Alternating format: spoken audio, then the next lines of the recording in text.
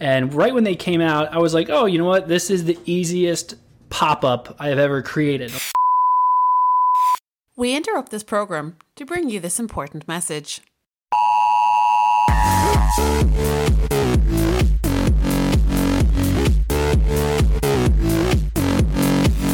Welcome to Marketing Interruption, a daily podcast powered by Blue Tusker that interrupts your day with marketing news, tips and strategies from an entrepreneur who lives and breathes marketing. Now, let the interruption begin with your host, Andrew Maff. Hello and welcome to episode number 39 of Marketing Interruption. I'm your host, Andrew Maftone. Today, I'm going to be giving Privy so much love. Recently, they just announced that they are going to be releasing a book. I think it's in October. If you don't know who Privy is, Privy came out years ago. And right when they came out, I was like, oh, you know what? This is the easiest pop-up I have ever created. A lot of them were really limiting. I couldn't make them as branded as I wanted them to. I was like, this is great.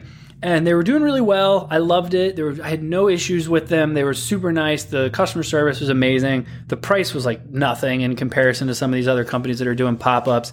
And the integrations with all the different email marketing platforms were amazing. And then all of a sudden, they just blew up. They have been everywhere. Their content is nuts. They have their own podcast, which when this one's over and you've listened to all of mine, then you can go over to theirs. Which is also e-commerce related. But today I'm going to, now, by the way, they're doing like SMS and they're doing email marketing and they're doing all this extra stuff. But I'm going to focus on the pop-ups today. So obviously I wanted to touch on all of the main pop-ups that you should definitely be setting up or at least be testing.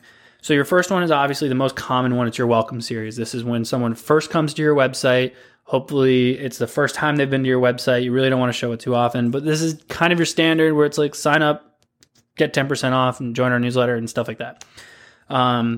Abandoned cart is another one where someone adds to the cart and then they go to leave. So they may be leaving typically it's by almost like a browser abandonment.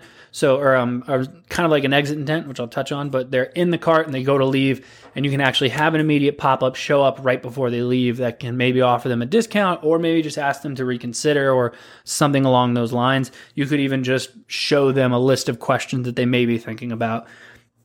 Exit intent, which is the one I previously just mentioned, but decided to go into abandoned cart, is the same concept, but for someone who's not in the cart. So someone who's on your website who goes to exit out of the browser, this will trigger and essentially ask them to stay on the site. A lot of times we'll use a really small discount here to try to keep them going, but it kind of depends on your branding. Discounts aren't great for everyone.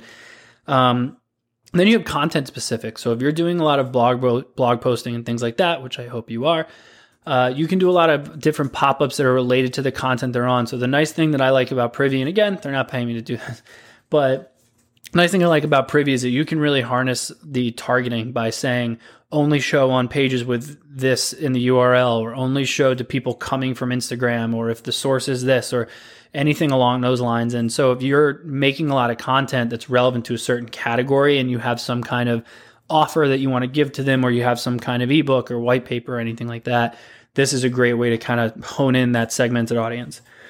User specific. So if someone is coming specifically from Instagram, like I just mentioned, or if they're coming specifically from, let's say you did an ad campaign on Forbes and you had them click over. Well, if the source is from Forbes, you can have a certain pop-up show up for them and you can say, well, you just saw us in Forbes, so that means you're interested in this. Allow it to click here or something like that.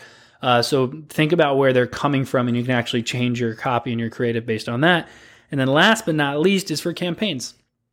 So obviously, if you're doing a holiday campaign with Black Friday coming up and you're doing something very similar, you can change all the branding and change all your pop-ups so that every pop-up that does show up is similar to your campaign. And that will keep your branding going. Those are all the ones I wanted to mention. Quick little bonus there is I would tweak them all to be one for mobile and one for desktop and duplicate them because mobile doesn't like it when it shows up and it takes up the entire screen. Common sense, but hey, what are you going to do? So that's all I had for today. If you have any questions, feel free to reach out. If not, rate, review, subscribe, and I will see you all next week.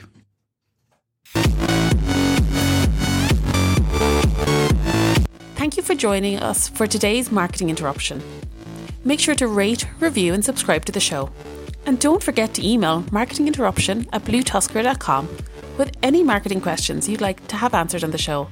And head over to marketinginterruption.bluetusker.com to catch up on past episodes. Until next time, we now return you to your regularly scheduled programming.